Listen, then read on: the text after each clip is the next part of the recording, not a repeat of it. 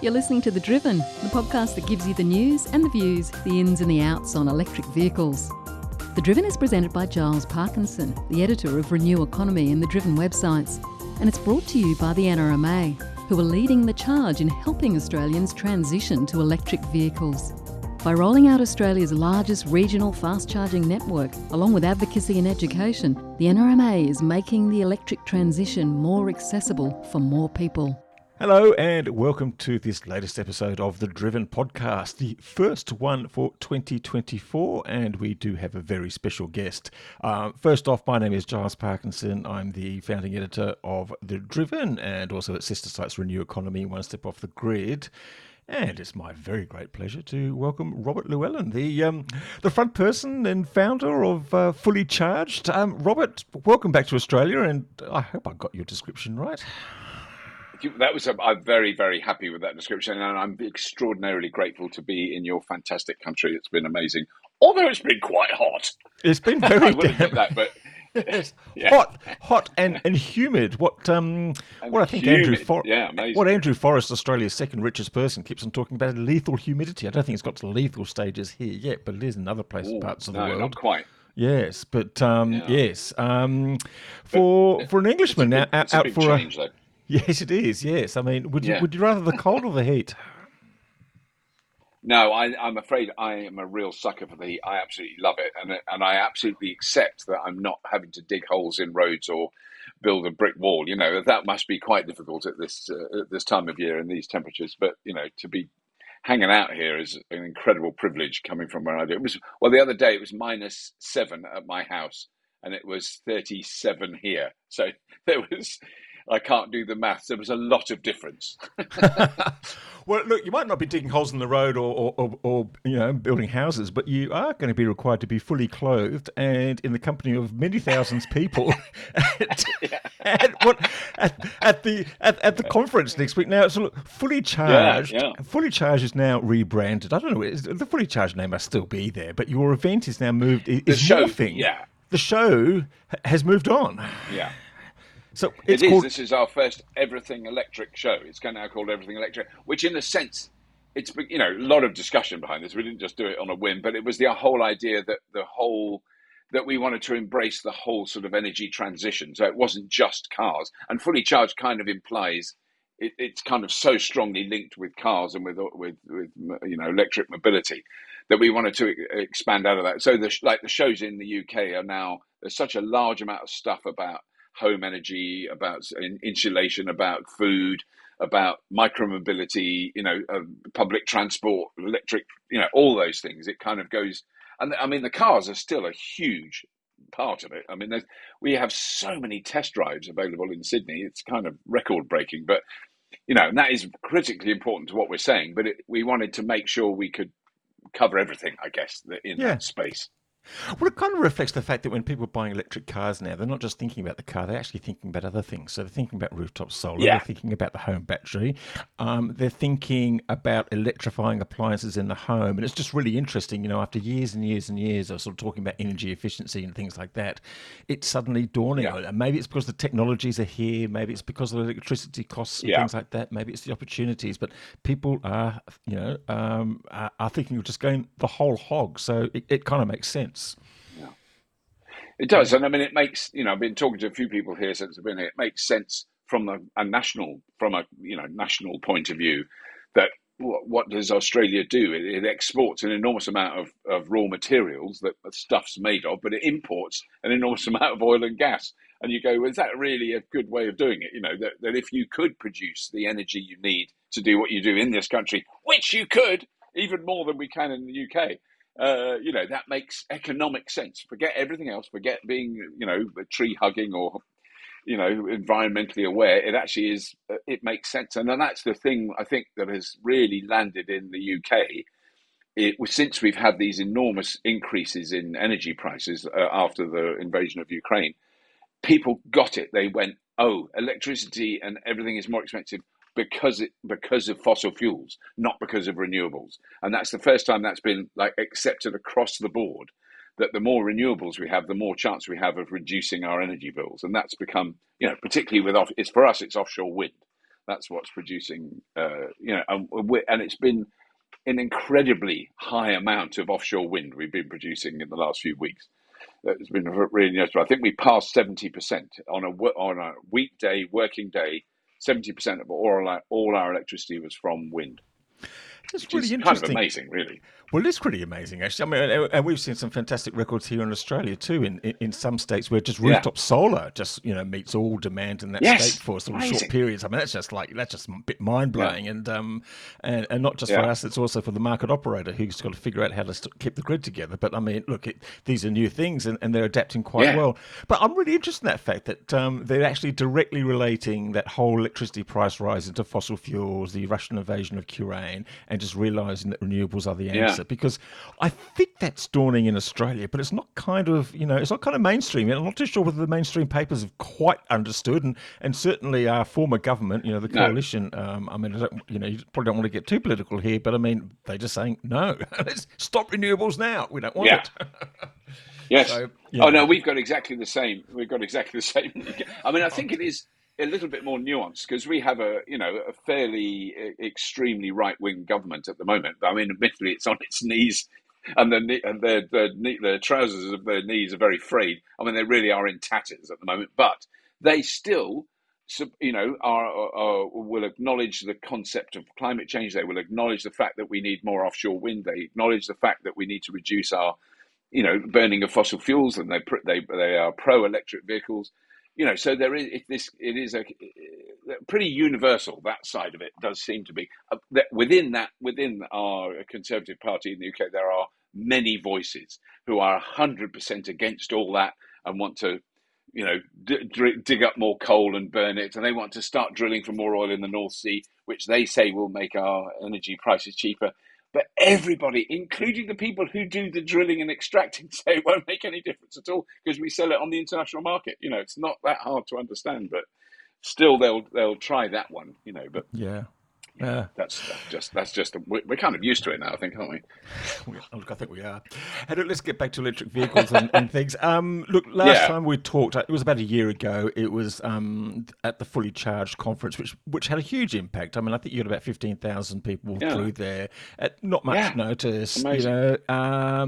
It was fantastic, and the story we actually wrote about it afterwards, I think, has been the most read story on our website for the past year. I mean, it's just quite extraordinary. About 350,000 people actually read the story. So if some of them turn up on now since then we've seen extraordinary changes. Look, in Australia, we've just all of a sudden we've got that much more choice on electric vehicles. We've actually even got some sub 40,000 EVs. We've seen the sales of EVs sort of treble. We had I think it was over 90,000 in the year in 2023, which is pretty amazing. In Australia, it's still dominated by Tesla, but we're seeing more and more different models.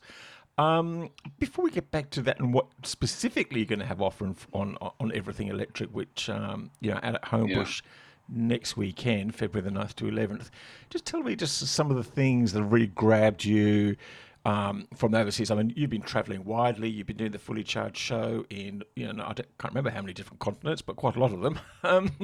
What are some of the things that really leapt out to you in terms of, electric cars? I mean, maybe it just comes down to some of the most exciting new EVs that you've driven yourself. Yeah, I mean, I think the overarching story for me in the last year in particular has been China. And the impact that China's having. So this kind of goes beyond electric vehicles, but certainly within the actual electric vehicle arena, the impact that the Chinese car companies are having now is, I think it's finally landed with everyone. They're going, oh, hang on a minute, these people are making really good cars that are really kind of 5 to 10 years ahead technologically than a lot of stuff being made in Europe and North America.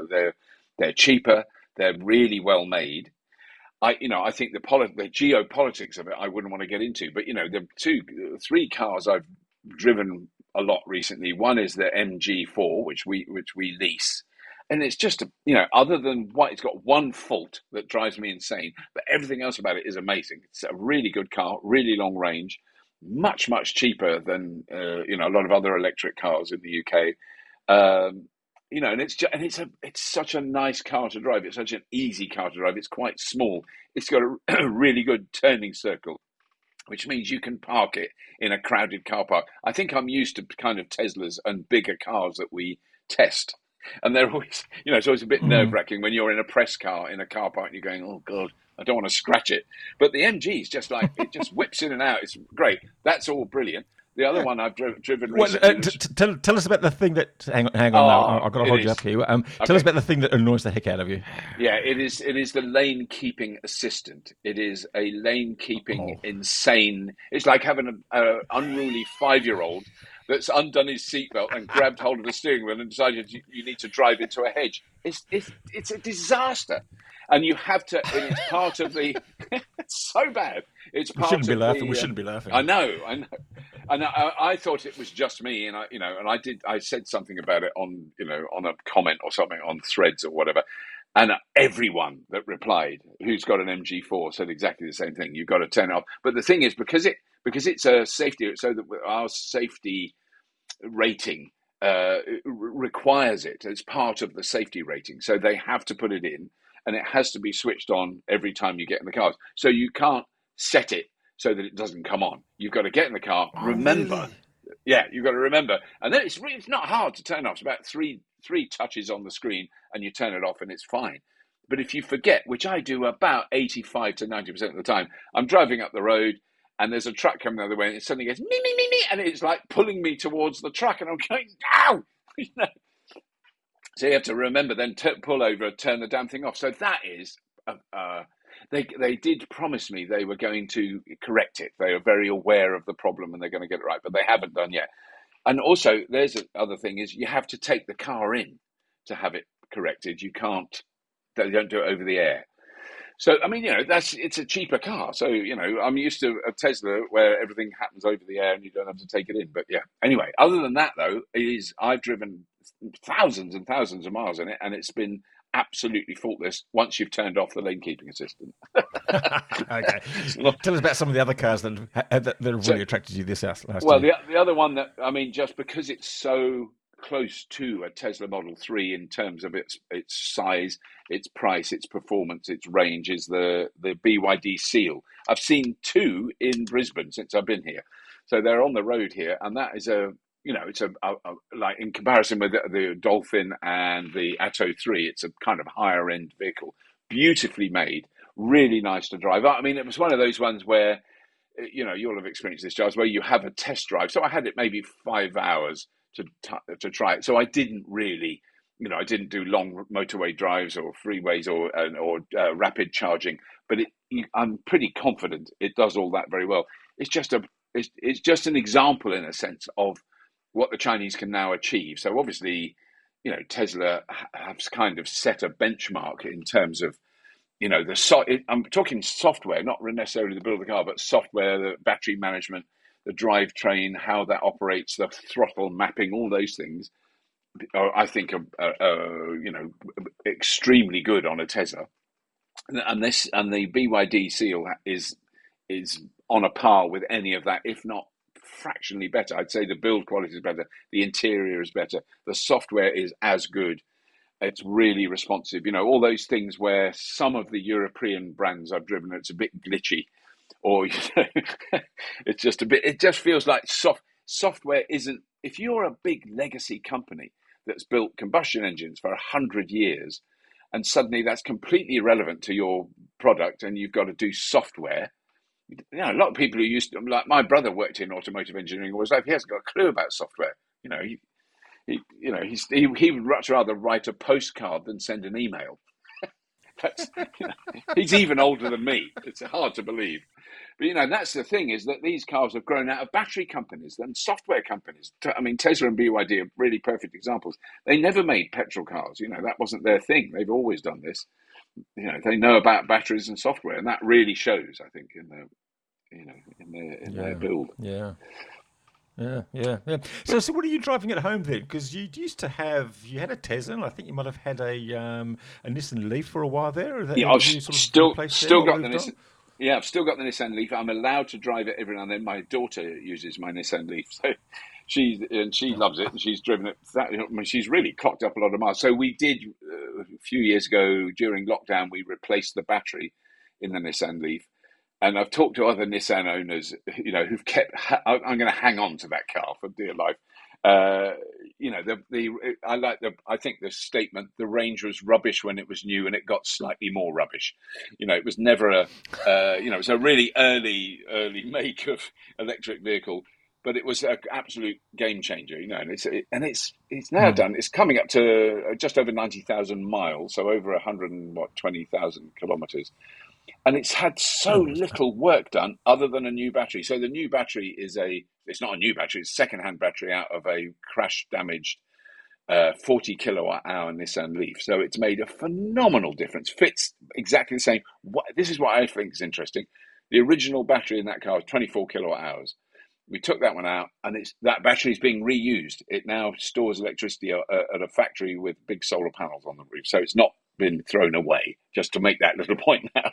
But the new battery... and it's still perfectly functional like that. Perfectly functional. It does a great job for the office in the factory. That's what they don't have electricity bills. They do it all off that. But anyway, the new battery, exactly the same size, exactly the same weight. This is what's really important.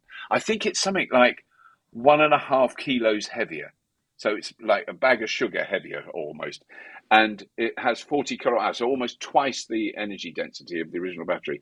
And that car now has a kind of realistic, in the rain, in the cold weather in the UK, range of, say, 150 kilometres. Whereas before, it had a range of about 50, if you were lucky, 60. So it was really, really bad. It was terrible. So it's changed the car completely. And everything else in that car, so it's had tyres, front brake pads eventually, quite recently. It's had tyres changed and a rear wiper blade. That is the total list of spare parts and servicing that vehicle's had. I mean, they're just, really, it's amazing difference. And I've had it now coming up for 14 years, and it's done over 90,000 miles. It's an amazing car. So when I am allowed to drive it, when my daughter leaves it at our house or she's off somewhere in another car, I do drive it up the shops and I zip around. I just love it. It's a really nice car to drive. Anyway, that's my Nissan Leaf. I love my Nissan Leaf. Fantastic. And what about the state of the EV transition, around the world, in the UK and Europe and the US? We're starting to hear some things about, it might be sort of slowing down or sort of pausing a little bit because some of the legacy car makers, possibly because, as you suggest, they can't get the software figured out and kind of pausing it and realizing they can make a fair bit of money in ICE vehicles. But you've mentioned China is really driving change. I mean, Norway's already quite extraordinary. It's about 90% share of EVs. Yes. What's happening in the world?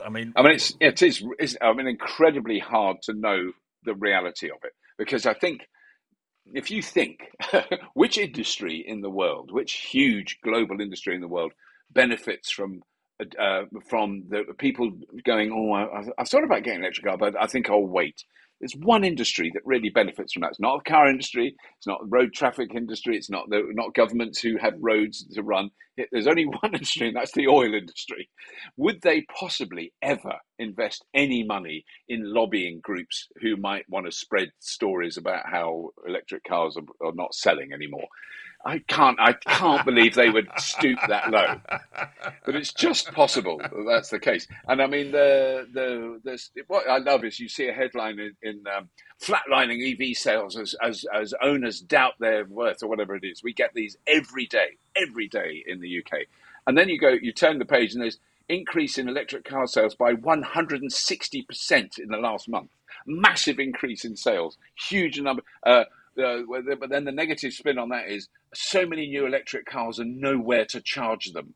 So it's kind of hard to know quite where it is. What I know is France, where you don't hear much news about them, but they've got their own EV industry, phenomenal amount of electric vehicles on the road. So Citroens and Renaults in particular, they're doing incredibly well, gangbusters. In Germany, I think is a piston-based culture. They're going to take, but they still are. Yeah, they still are doing it. But all the Nordic countries, you go to the Netherlands, we were there recently. It's just full of electric cars everywhere you look, and on-street charging. And every car park's got hundreds of chargers, and everywhere you go, you charge the car. And on all the motorway services, there's a huge. There's a company called Fastnet, a Dutch company that with chargers under canopies. Every single, not just one or two, every single place you can stop on a freeway.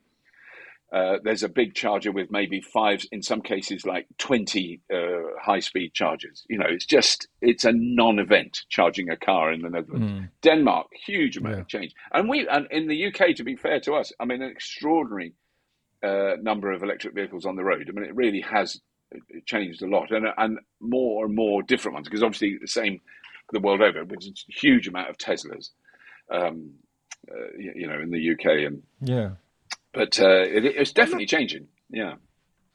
Yeah, that's good. Yeah. Look, I mean, you see some silly stuff in the Australian media too. I think my favourite from recently was one sort of auto magazine or online things. Well, took two $300,000 BMWs, one electric and one an ICE vehicle, and drove them from Melbourne to Sydney.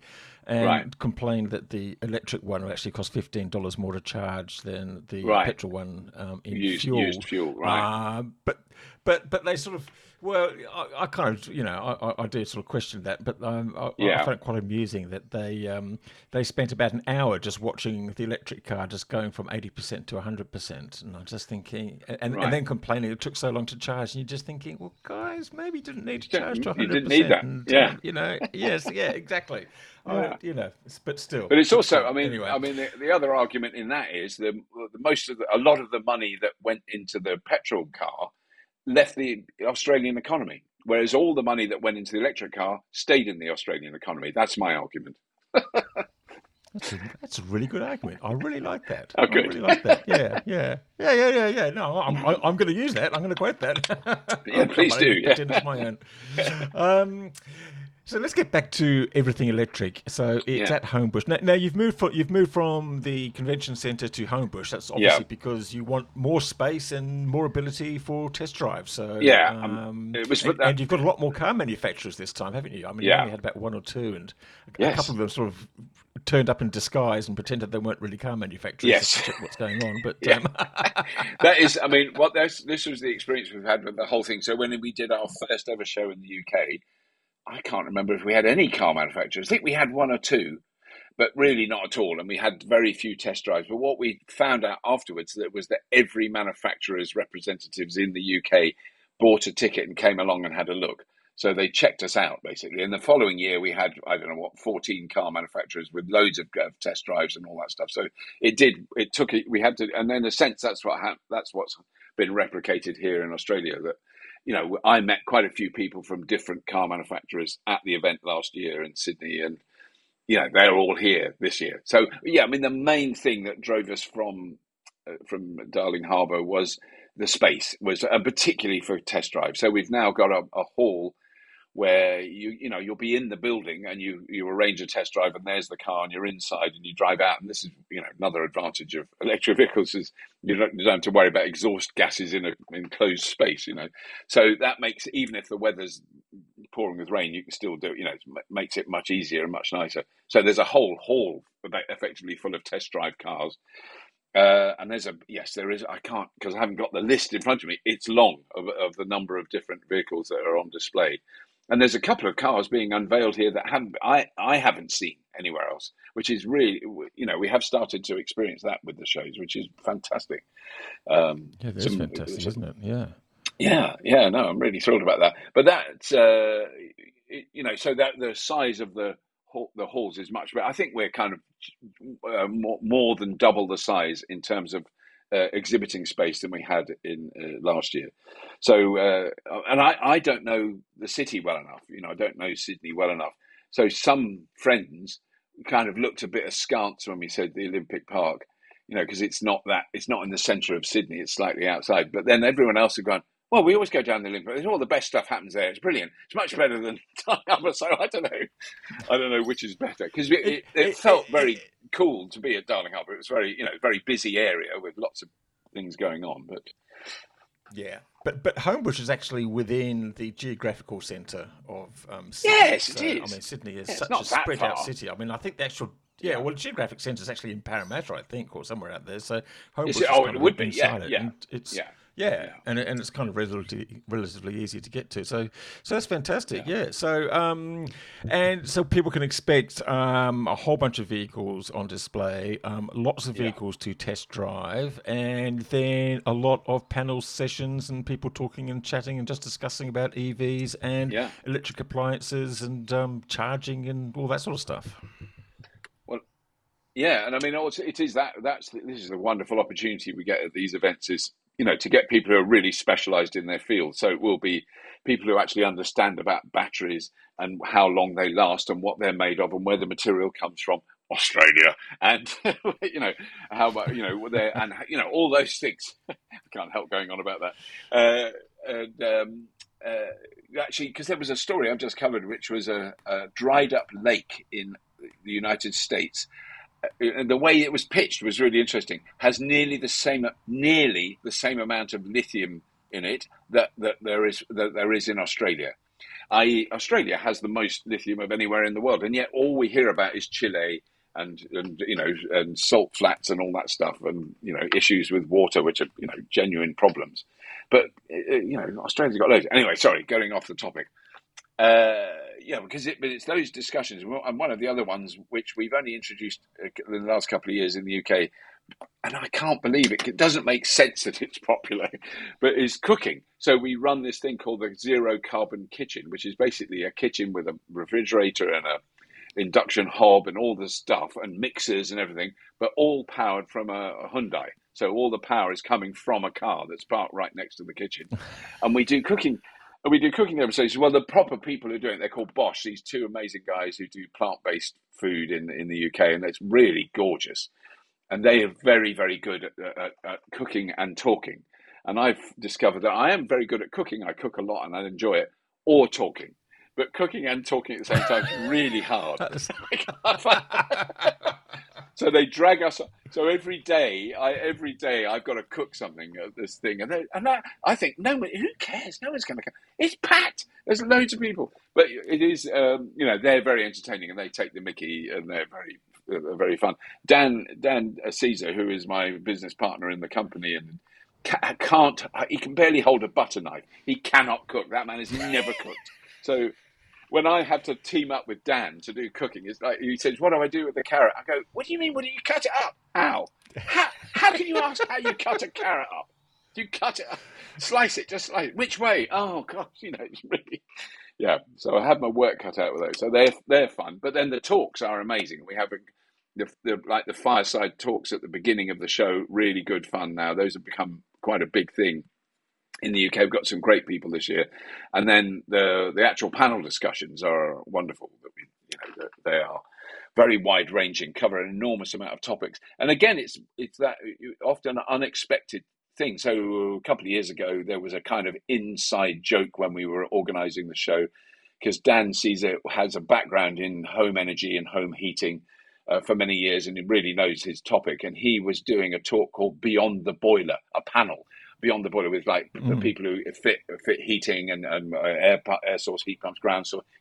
That was what it was, how you heat your home in the UK without burning gas. And we all joked about, who on earth is going to be interested in Beyond the Boiler? It just sounds so boring.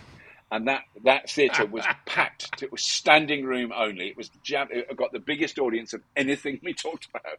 Was that because people are really in? How do I want to be able to heat my home without burning without using gas.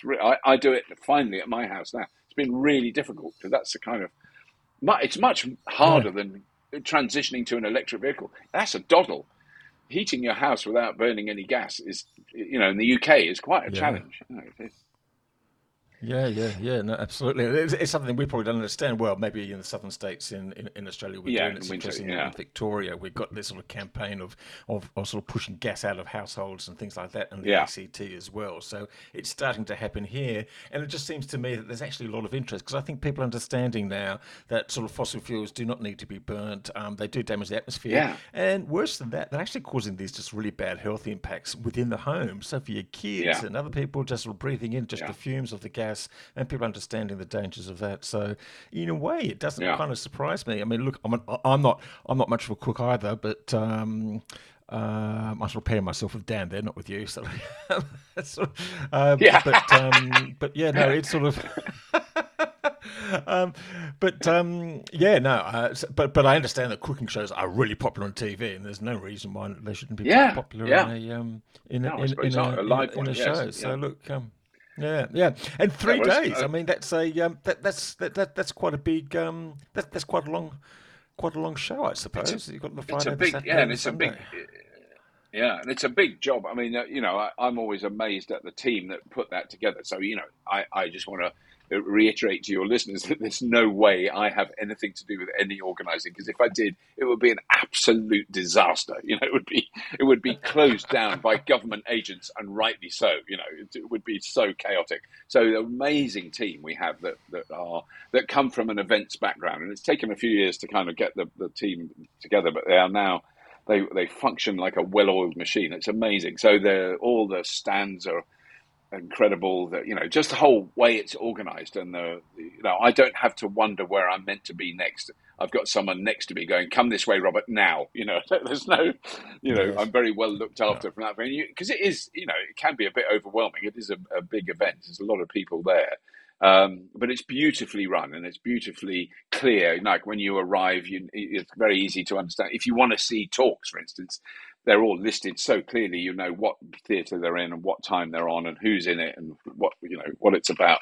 That stuff is done very, very professionally, and same in a sense for the test drives. I mean, the way they organise the test drives, I think you can't pre-book them, because it just becomes too chaotic. So you do it when you're there.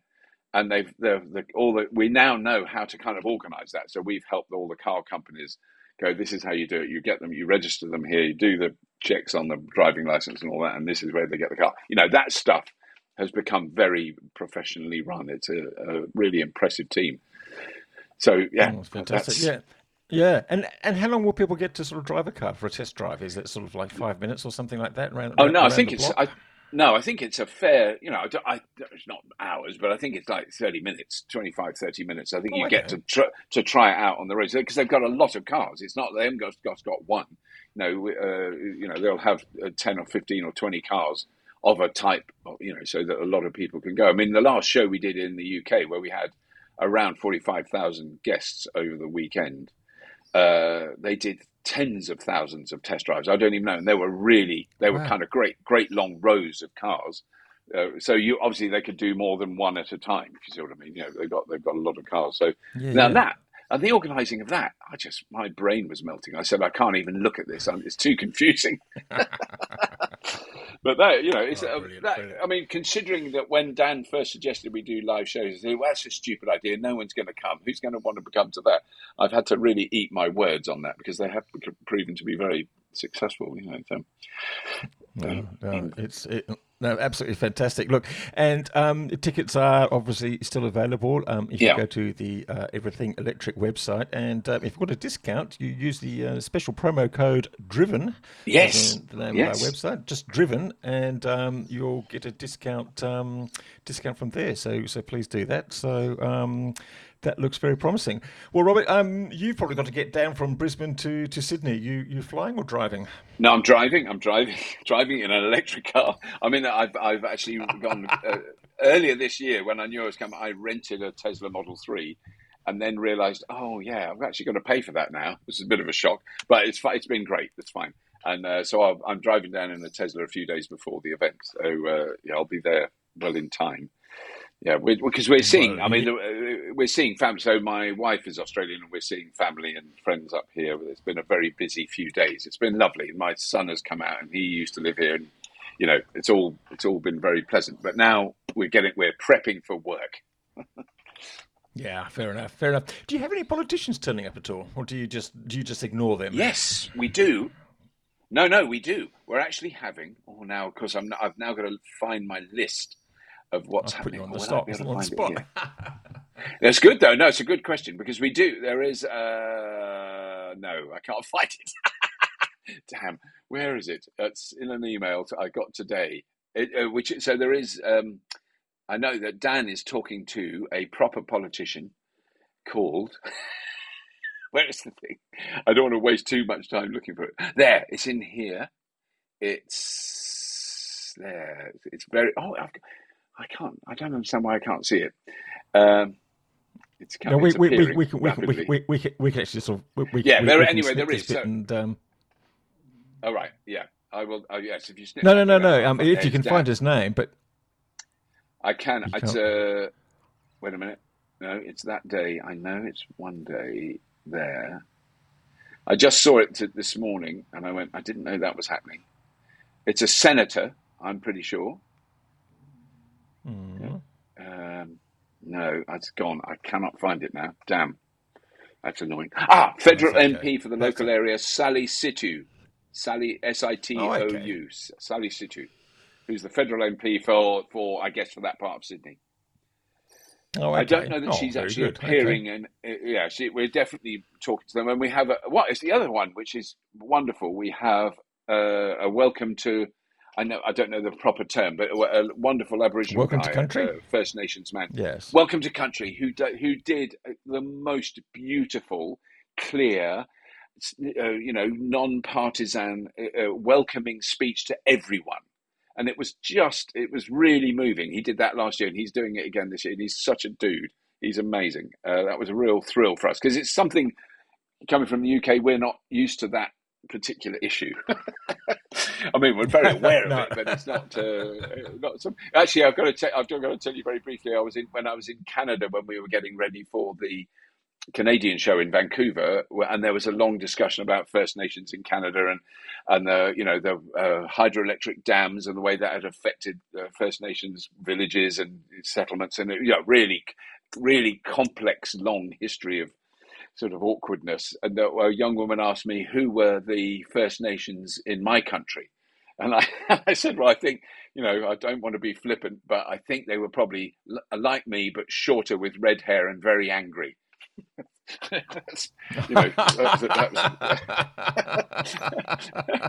and then a load of Romans and Normans and Vikings came, and we went a bit less angry. But it was a just cheap joke. But it was quite an interesting thing that is out of all the issues that the UK have got with its horrible legacy of colonialism and slavery and everything.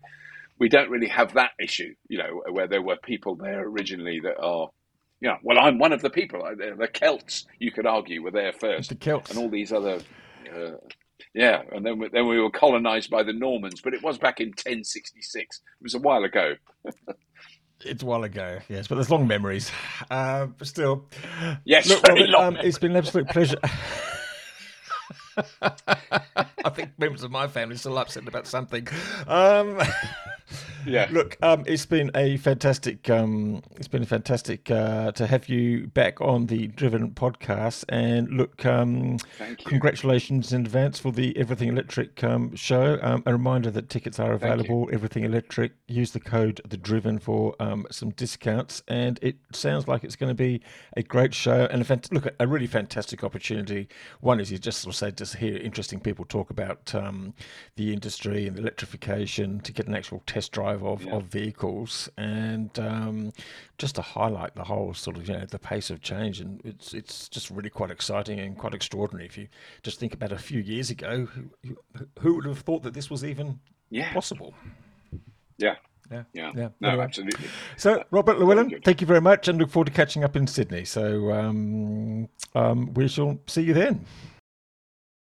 Hello, it's Giles Parkinson again. Just to confirm that The Driven will be at the Everything Electric Conference in Sydney Friday the 9th to the 11th of February. And if you do want a discount ticket, please go to the Everything Electric website and type in the code DRIVEN, just the DRIVEN in all caps, and that'll get you a 25% discount to the ticket. And look forward to seeing you there. Bye for now.